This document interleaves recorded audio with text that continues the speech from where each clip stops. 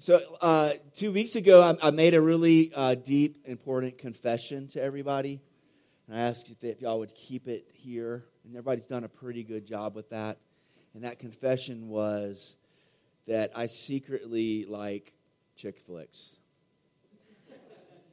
And there's, don't get me wrong, I like good action movie. I like some blowing up buildings and some transforming cars, or that I love that stuff. I grew up just a war movie fanatic, playing War in the Woods with my friends and stuff. But there's a secret part of me that actually really enjoys a love story, and I've thought about that as I've gotten older. It's even grown even more, is because I believe the gospel, the Bible's central message, is a love story. It's about God's passionate love to bring himself, his people, back to himself. And the last book of the Bible, Revelation, describes it as a wedding. When Jesus comes to take his bridegroom, and there will be this ultimate celebration. And so it's kind of actually fitting. There's this little love story right in the middle of the Old Testament, right during the time of which we call the Judges. Israel, God has delivered his people from Israel out of the hands of the Egyptians. They've wandered in the desert for 40 years with Moses, and they, awesomely with Joshua conquer the land, and then it's just kind of chaos. There's no leaders. It's kind of anarchy, and it's like there's this constant cycle of trouble, and God having to get his people out of trouble. And like right during that time, you have this amazing little love story. And so just to catch you guys up with what's happening in the story is, the story starts with there's famine in the land of Israel, and we hear about this guy, Elimelech. And Elimelech, because of the famine, takes his wife Naomi and his 2 sons, and they leave Israel and go to the land of Moab. And we've talked about this, that Moab was not a place that Israelites should have been going to. It wasn't a place that was recommended that you go. Let's just put it that way. But they went because of famine. And while there, Elimelech and his 2 sons, who took Moabite wives by this point, all 3 of them die, leaving Naomi with her 2 daughter-in-laws. And so, being left as a widow in an ancient world by itself was bad enough, but here they are in a foreign country as 3 widows, which basically meant they were destitute. They had nobody to speak for them, nobody to provide for them, nothing. There was no welfare, no food stamps, nothing that was going to help them out. And so Naomi decides to convince her daughter-in-laws to go home to their families, and she decided she was going to go back to Israel and maybe survive somehow through family or something. And it's a pretty bleak place. And Orpah, one of her daughter-in-laws, takes her advice and goes home to her family. But we see Ruth, her other daughter-in-law, amazingly decides, no, I'm with you and I'm with your God. In the face of utter, a bleak future, a hopeless future, she chooses the God of Israel. And so they return back to Israel. And in order to survive, they start to utilize this law that exists with the Israelites, which was called the gleaning laws, which told farmers, not to farm the entire field, but to leave an edge so that the poor, the widow, and the foreigner could have something to eat. And so Ruth, being younger, and probably Naomi must not have been able, but Ruth goes out to glean, and she happens upon the field of a man named Boaz, whose eye gets caught by Ruth. We see that he notices this girl, and he starts to delight in her and starts to show her an extraordinary kindness. And not only does he let her glean with her people, he gives her extra and then invites her to dinner, and then all this stuff happens. Okay, and so up to that's where we are at the story. That's happened, and now the harvest has been going on, and Ruth has been shown this amazing kindness and stuff. So in those first two chapters, we saw that Ruth and Naomi were kind of two people that responded to tragedy and suffering in two different ways. One became bitter, the other became better and trusted God. We talk about how having a good theology of suffering is super important. That can you trust God's goodness even when things are hard? And then the next week we saw that God, like Boaz, delights in us. He loves and delights in bringing us ultimate joy. And that's what the gospel's about. And what does it look like to rest in his delight for us? And so that's where we end up. And we're now starting in chapter 3 as the story goes on. And then we'll jump in, okay? Ruth chapter 3, verse 1. Then Naomi, her mother-in-law, said to her, "My daughter, should I not seek rest for you, that it may be well with you? Is Boaz not our relative, with whose young women you were? See, he is winnowing barley tonight at the threshing floor. Wash, therefore, and anoint yourself, and put on your cloak, and go down to the threshing floor. But do not make yourself known to the man until he has finished eating and drinking. But when he lies down, observe the place where he lies. Then go and uncover his feet and lie down, and he will tell you what to do." And she replied, "All that you say I will do." So she went down to the threshing floor and did just as her mother-in-law had commanded her. And when Boaz had eaten and drunk, and his heart was merry, he went to lie down at the end of the heap of grain. Then she came softly and uncovered his feet and lay down. At midnight, the man was startled and turned over, and behold, a woman lay at his feet. He said, "Who are you?" And she answered, "I am Ruth, your servant. Spread your wings over your servant, for you are a redeemer." And he said, "May you be blessed by the Lord, my daughter. You have made this last kindness greater than the first, and that you have not gone after young men, whether poor or rich. And now, my daughter, do not fear. I will do for you all that you ask. For my fellow townsmen know you are a worthy woman. And now it is true that I am a redeemer. Yet there is a redeemer nearer than I.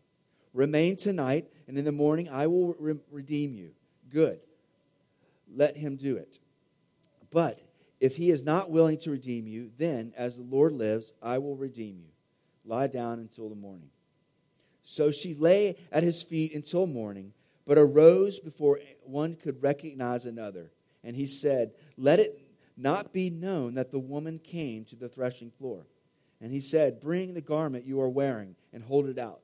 So she held it, and he measured out 6 measures of barley and put it on her. Then she went into the city. And when she came to her mother-in-law, she said, "How did you fare, my daughter?" And then she told her all that the man had done for her, saying, "These 6 measures of barley he gave to me, for he said to me, 'You must not go back empty-handed to your mother-in-law.'" She replied, "Wait, my daughter, until you learn how the matter turns out, for the man will not rest, but will settle the matter today." Let's pray. Heavenly Father, we thank you for your word. And Lord, as we always say, Lord, nobody's here to hear Russell's thoughts or opinions, but they've come to hear from you. And Lord, so speak through your word, speak through this broken vessel this morning. And we pray this in the name of Jesus. Amen. So this story takes kind of a weird twist. And I love that. I love movies and stories that have like a twist that you weren't expecting. And this is one. So I think of like, do y'all remember the old show Twilight Zone? I think you can go to YouTube and like watch them through whatever. But there was one called, I think it was called, what was the name of it? Eye of the Beholder, I think the name of it was. And the scene is this lady, and she has obviously gone through some type of surgery, and her whole head is wrapped up in gauze and wrappings or whatever. And she's discussing with doctors and nurses that you never quite see. They're kind of like, you just never see their faces or anything. And they're just talking about how they're really hopeful that the surgery has repaired her hideous condition. Because if she doesn't fix her hideous appearance, they're going to have to send her to the island or wherever to be with people because he can't be in the city with the people, with the normal people or whatever. And so there's these anxious moments or whatever, and they're talking about this. And so they finally decide, okay, we're going to remove this, the bandages and see the results of this surgery. And they were talking about how it may not turn out, because this is a really, your bone structure and your skin things or whatever, or it may not work or whatever. And so they take off her wrappings, and she's beautiful. This beautiful blonde, very, very much 1950s actress blonde, and all makeup on and everything, of course. And, and the reaction of the nurses and the doctors, she notices, and she's like, what happened? Did it not work? And she goes and she looks in the mirror and she sees herself, and it's like, no! And then all of a sudden, she gets grabbed, and you notice the faces of the doctors and the nurses, and they have these hideous faces with like gnarly noses and weird, whatever. And she's like, no! She gets dragged out of the room, And it's like this twist of like, oh, what is beauty, right? And so here in this story here, you have kind of a twist. It takes sort of a weird turn in the story.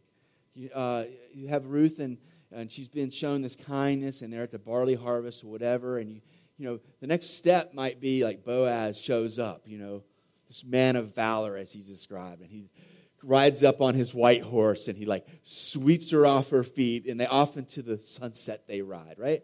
That's kind of what you might expect at this point in the story. That's kind of the trajectory. And then all of a sudden, it says in the end of chapter 2 that she kept close to these ladies with Boaz or whatever in these fields, and he was gleaning. And now the harvest. And then in chapter 3, we see that the harvest is over. And so if you do the math, at least a good 7 weeks has passed. Okay? So nothing has happened. And all of a sudden, Naomi decides to try to do something, to act. And so you get this weird twist in this story. And so, but let me just back out and say, in this chapter here, chapter 3, we see Ruth do something remarkable. And Naomi as well. We see in her the power of love. Okay? And in this, we're going to see some really important truths about our relationship with God. Okay? And so I kind of want to break down what happens here. So in Ruth chapter 3, Michael, we're given a picture of genuine, true, life-transforming love.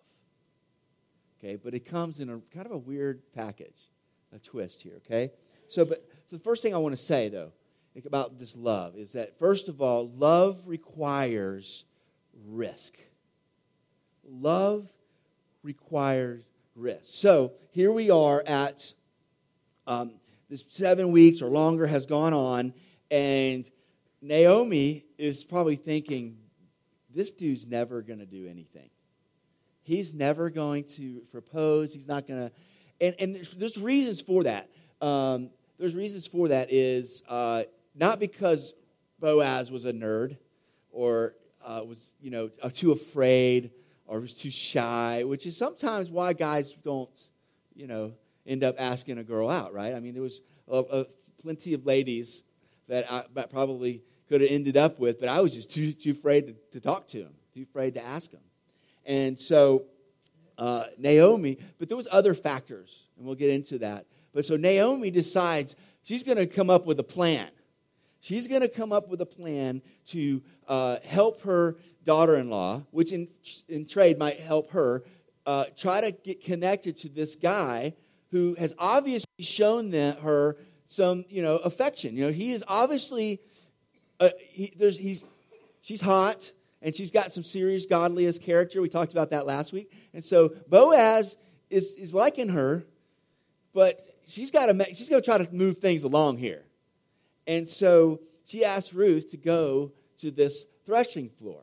The threshing floor was a place at the end of the harvest. All the stuff that was cut down or whatever they would beat it out so that the grain would separate from the stalks and so on, and they could separate the two, and then you could go to use that grain, store it, or sell it, or whatever. And so this is kind of the end of the harvest, and so he's down at this threshing floor, and so she wants Ruth to go down, and she wants her to go take an enormous risk.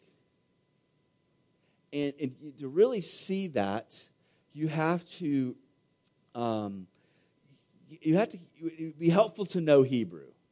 And we don't, I barely know it. I had to study it or whatever. But if you knew the Hebrew, and as you read this, you'd be like, what's going on here? Okay, so there's 3 words that come up here. He talks about her going down and first of all, going at night, going and uncovering his feet. And there's all this wording, and the scenario that is painted has like some serious sexual overtones. Okay? All these words that the author of Ruth is using would be pointing to like something really bad. Is like, so to uncover, the word uncover, very often throughout the Old Testament is to expose full nakedness and to be shameful in that. To uncover feet or legs. So sometimes it's not just feet and legs, but you know what I mean? I'll leave it there. To lie down is very often to you know what? You know what I'm saying? And so not all the time, but a lot of the time, these words are used that way. So there's some ambiguity here.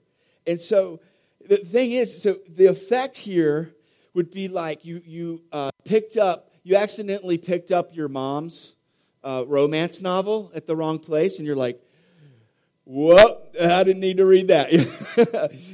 That kind of thing is what's happening here. And so the question is what is Naomi up to?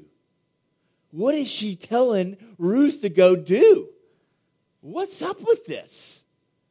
And so if you're reading this in the Hebrew, and you're seeing this, and you're reading, you're like, I think I'm going to stop reading. Because this, and especially if you know like other Old Testament stories, when women and others would scheme, and would try to come up with ways. And frankly, that is exactly how Moab started. It was one of these little scheming stories that just turned out really, it's one of those you don't teach in Sunday school to kids kind of stories. And so you're reading this and you're thinking, where is this headed? It can't be good. Okay? So one pastor likened it to this. Be like, okay, I don't have daughters, and I wouldn't do this. So if you're a dad and you have daughters, don't do this. But it would be like telling your daughter, okay, to maybe go at night with a guy she likes, and he's going camping, and is going to be drinking with his buddies. And after he falls asleep, slip into his tent, okay, uncover his feet so that he wakes up. And when he wakes up, say to him, tell me what to do. Now, what is most red-blooded human males going to do? Right? It ain't good. Right? It is not great advice here. You're thinking, and that's where the author is really pointing us to with this language. Now, obviously, that's not what happened. But I think beyond the innuendo here, the author here's pointing, this is a huge, risky situation. And the author's trying to get us to start thinking, oh, wow, this ain't good. This ain't headed in a good place. But beyond that, what's going on, the risk and the danger involved with this thing is, first of all, women didn't propose to men. At that time, And this is before, Sadie Hawkins dances and all that stuff, you know what I mean? Way before that, when men were basically fathers or uncles would be the ones that would negotiate and perpetuate planned, organized, or arranged marriages.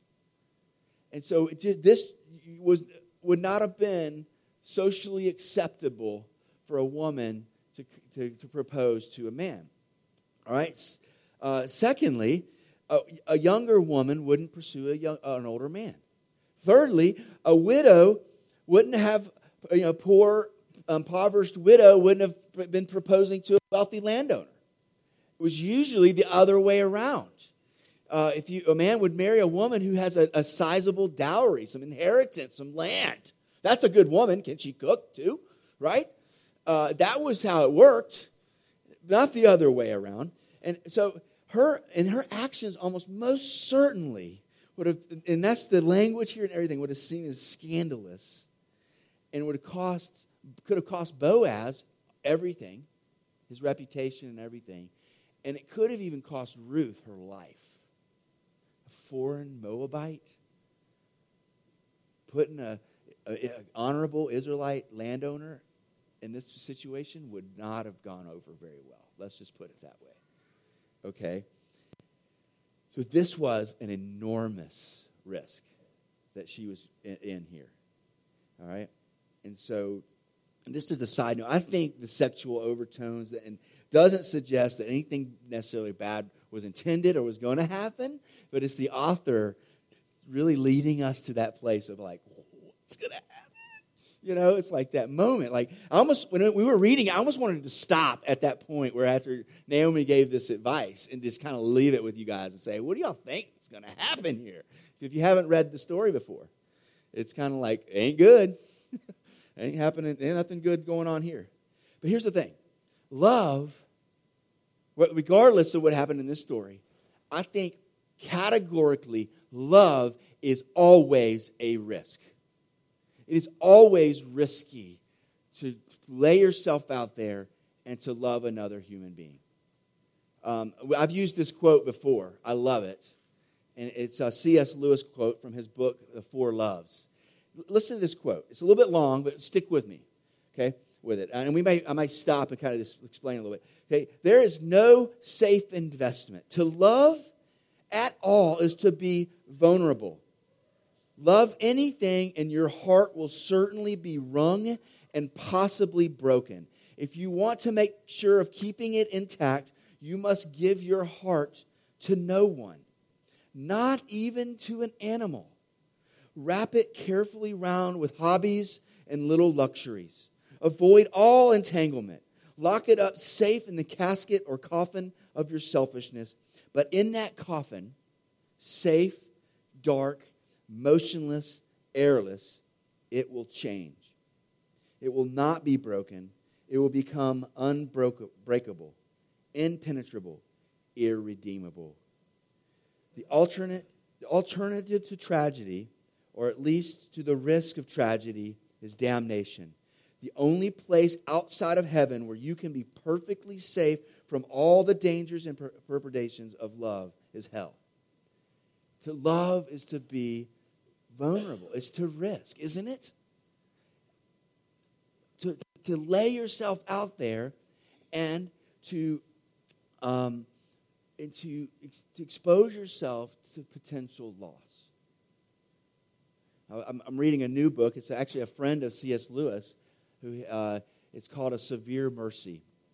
And it's about a man and that he fell in love with a young lady, and they call it this impenetrable love is what they called it. And she eventually passed away, and he was reflecting upon a time as a young man. He had made a decision in his life to say, I want to experience joy, but I know if I experience joy, I put myself at risk at experiencing true, deep sorrow. And he said, I could avoid it. I could try to land in the middle and try to avoid either amazing joy, and on the flip side with it, potential and actual, in his case, deep, deep sorrow, or just try to play it safe in the middle and never truly experience joy and never experience sorrow? And he said, I want them both. I'll take them both. And so, and that's what Ruth does here. But here's the thing. Ruth's, this is hard to say, Ruth's risk is not entirely blind, is it? I mean, she's not just picking some random dude that she's never met before. So it's not like it's not like a blind leap of faith into some dude's arms that she's never met before. And this is why Naomi's like, be super careful to watch where he lands, because it's going to be really dark, and you really don't want to end up, proposing to the wrong guy, because then this scenario could have been way different, right? And so they had some trust, some confidence that Boaz would likely or hopefully would respond positively. And in fact, he did. And so, but they had some knowledge and background of this was that, he had shown her favor. Not just, kindness, but like some really lavish, generous favor. And he had really shown her that, man, there's, and the book calls it chesed. It's like, it's the covenantal love. It's faithful love is what he's shown. And so while a risk, they were judging Boaz's character. And so, but still, at the heart of it, love is a risk. Okay. Secondly, love chooses over others. Love chooses over others. Let me explain this, okay? So genuine love is willing and sometimes must forsake others or other things for the sake of the one loved or the thing loved. Does that make sense? So, and we see this in marriage, don't we?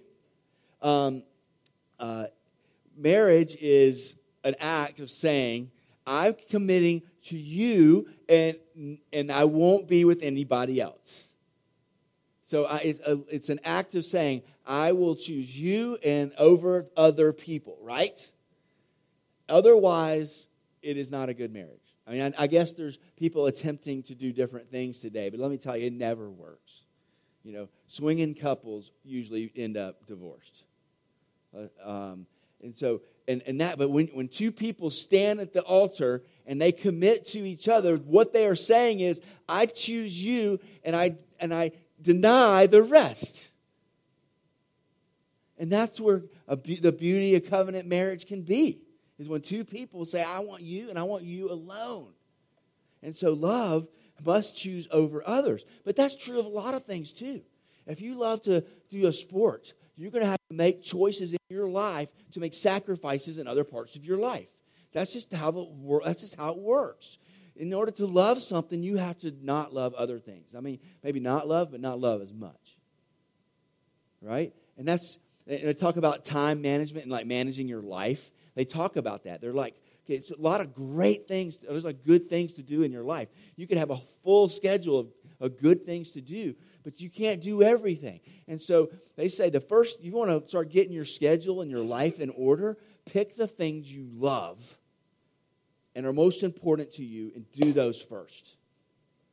You get up in the morning, you focus on what's the most important. And otherwise, you're just going to be, and at the end of the day, you're not going to have done what was most important. Same with love.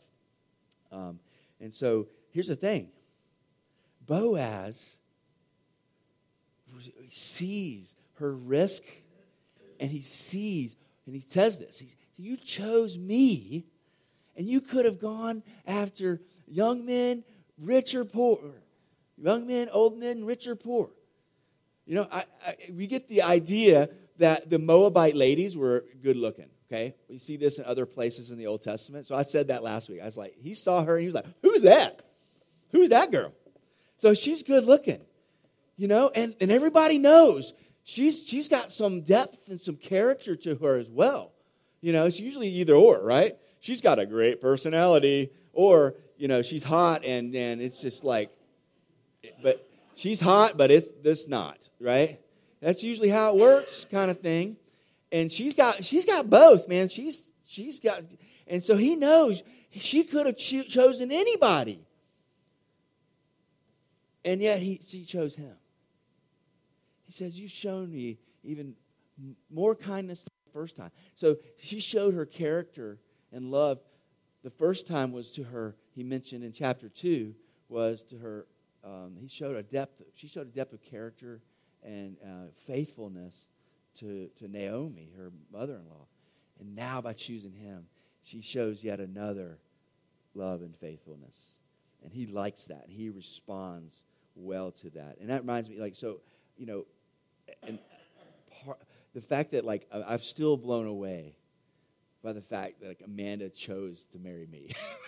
Because, I know me, and it's been a rough go. And I still wonder, I still kind of ask her something, are you sure you want to keep doing, you sure? What I'm saying? But that's the beauty of it is, she has. And Boaz, I'm overwhelmed by that. That's awesome. But the point is, love must choose over another. But it goes deeper than that. There's a deeper spiritual implication here. Because if you go back to the beginning of Ruth's story, she had already made another choice. Is that faith, that kindness, that faithfulness, that chesed they call it in the Old Testament, is it really plays out in chapter 1 when Naomi gives her a choice and says, go back. It's going to be easier. It's going to be, in some ways better. You can find a husband. Your family will help you. And Orpah says, you're right. See ya. And Orpah does the most common. If you go back, you look at it. She made a good choice. Orpah made a good choice. But Ruth said, no. Your people will be my people. Your God will be my God. So whatever that means, I choose that. Which meant Ruth had to forsake her people and had to forsake her God. And she chose that. And we see that it must have been an amazing heart conversion.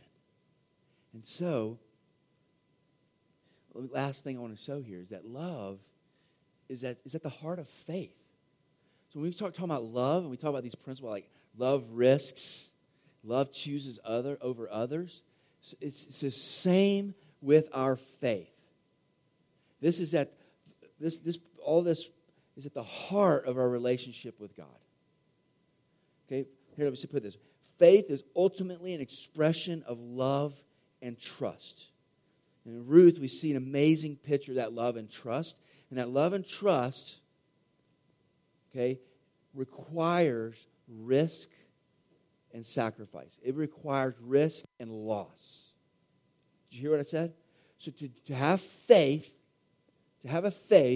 it requires risk on the one hand and loss on the other hand, or together. Okay? So risk, in other words, is trusting that God is good even if that's not totally clear. You follow what I'm saying? So with Ruth going and putting herself out there for Boaz, it was unclear, it was uncertain whether or not that would turn out good. But using some knowledge that she had, looking back, she took the risk. But it's still a risk, isn't it? And the same with God. Are we able to trust God's goodness and His delight for us? We talked about last week. Are we able to sit in that in order to take the risk to really fully trust Him and give our whole lives?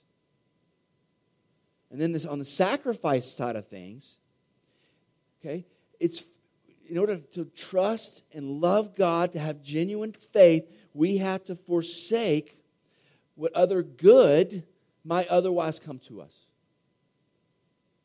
We have to say, okay, I'm going to stop putting my trust and my hope in the things of this world, the promises of this world, which look pretty good and they feel pretty good, I'm going to stop hoping and trusting in that, and I'm going to start trusting and hoping in God, because I believe what He's told me, which is He seeks my ultimate joy, not just my temporary happiness. And that's the same dynamic going on in our relationships. If you turn to Hebrews chapter 11, we see this play out in the Old Testament as well. In other places, the author of Hebrews gives us a really kind of a playlist of people doing this. So, did I have it on the screen? No. Okay.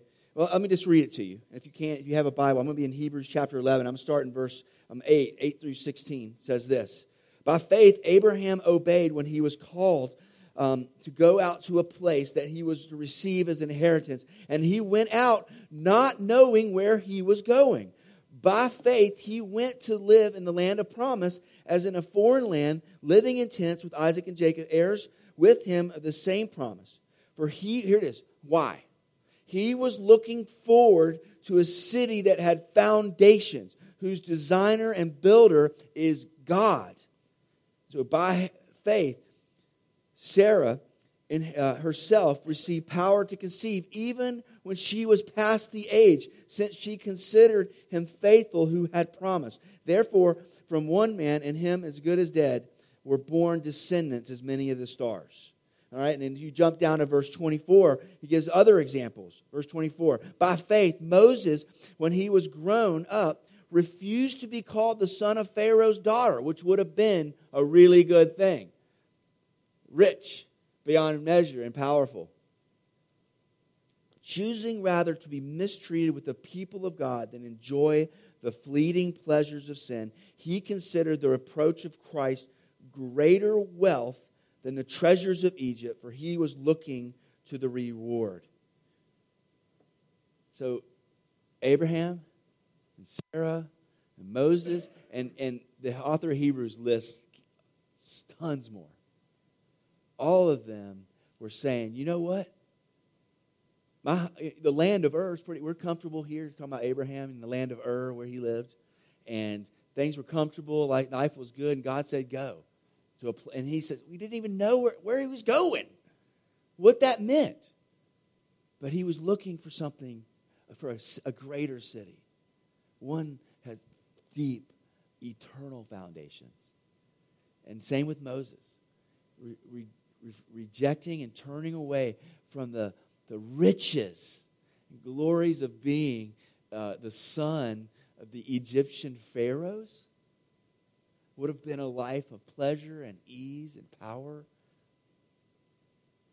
It sounds good, but he leaves it and rejects it, looking for a greater reward. And so, here's an idea. We are called by God to risk missing out on the world's joys for ultimate joy in Him. And it is a risk. It is stepping out and exposing yourself to risk, which is, what is risk? Is to put yourself in a place of vulnerability for loss, suffering, and maybe even death. That's risk. Is to put yourself in a place of potential harm. And so to trust and to put yourself in trust and love and a relationship with God is to risk losing this world. That's why the Apostle Paul, in talking about the resurrection, says if the resurrection is not true, in other words, this ain't happening, Jesus didn't rise from the dead, He's not coming back, all these promises aren't going to happen, he says this, we are by all means meant to be pitied above everybody else. In other words, if it's not true, we've wasted the only life we have. So it's a risk. But here's the thing. We don't have to step into it blindly, do we? We have testimony. We have witness. We have the testimony and we have the Word of God testifying that Jesus actually did walk on this earth. He actually lived that perfect, selfless, sinless life. And that He actually did die on a cross on our behalf. And yes, indeed, He did raise from the dead and is waiting for the day that when He will redeem the rest of us. And we know that's true. And we know that in that gospel, that the truth that God genuinely, actually delights in us.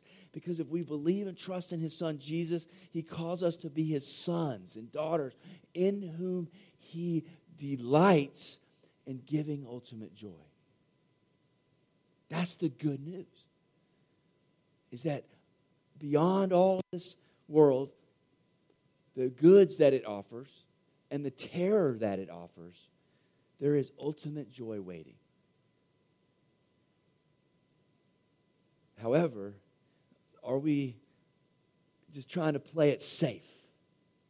Because I believe, if you genuinely believe that God is God and He genuinely delights in us, you're like a kid playing in Dad's backyard. That's life.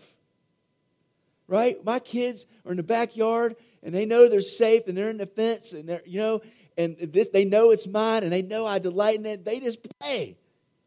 They go somewhere unsafe and uncharted, they can't play.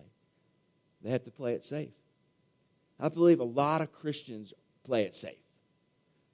They're missing out on joy because they're scared of the sorrow that might come with it. There's a pastor, a preacher, conference guy named Francis Chan.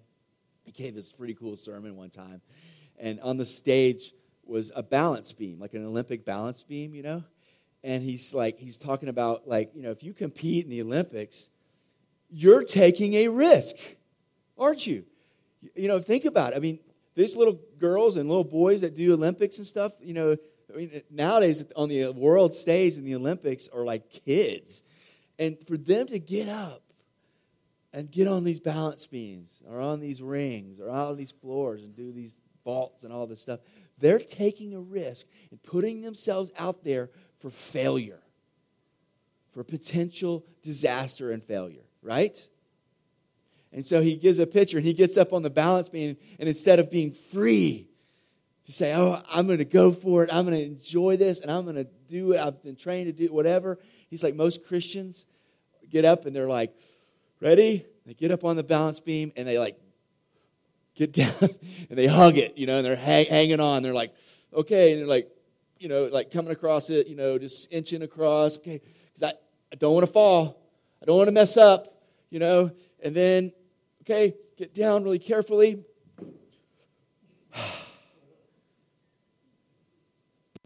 It just doesn't work, does it? No. It's putting ourselves out there in risk. It's forsaking the joys and risking losing some things so that we can have the ultimate joy. Because in the same chapter in Corinthians 15, the Apostle Paul says, our labor is not in vain. Jesus indeed raised from the dead. And we are looking forward to an ultimate joy. And so, if you're not a believer this morning, you haven't received by faith, let me just tell you, there's a joy beyond the greatest joys of this life offered to us. Jesus said, I have come to seek your complete, full, ultimate joy. And I have a joy that's going to last. It's going to last beyond this life. Because there's some great things in this life. There's amazing chili. There's great parties. There's, great things that you can have in this life. Let's not kid ourselves, right? A world offers great things, but it doesn't last. Even if you have it all and you live the most comfortable, peaceful, wealthy, perfect life, and you die at the end of it, whether you believe in an afterlife or not, what was it for? And so the point of it is that Jesus offers is saying, hey, there's something better than this. So for us believers, here's the thing.